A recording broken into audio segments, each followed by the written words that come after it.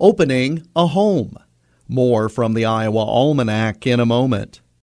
In football, every win counts. That's why the Cyclone and Hawkeye football teams rely on cleaner-burning biodiesel to power their game day buses. Made from soybeans grown right here in Iowa, biodiesel is helping to power college athletics, enhance our environment, and support Iowa farmers. This message was brought to you by the Iowa Soybean Association, driven to deliver for Iowa's 40,000 soybean farmers. Visit iasoybeans.com to learn more about biodiesel's impact on football and the farmers who make it possible.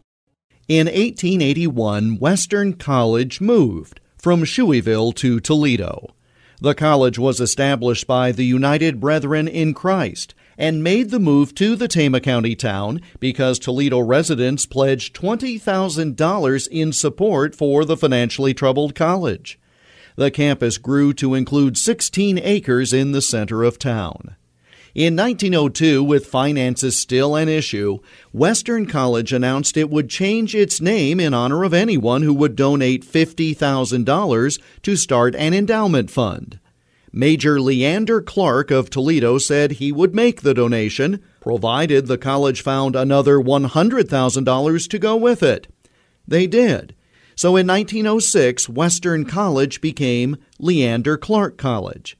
But despite those endowed funds, the college still went bankrupt barely a decade later. As for the college campus in Toledo, that was acquired by the state of Iowa.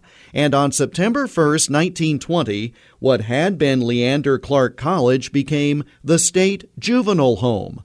After the college that had been there went bankrupt, the State Juvenile Home in Toledo opened on this date in 1920. And that's Iowa Almanac for September 1st. I'm Jeff Stein.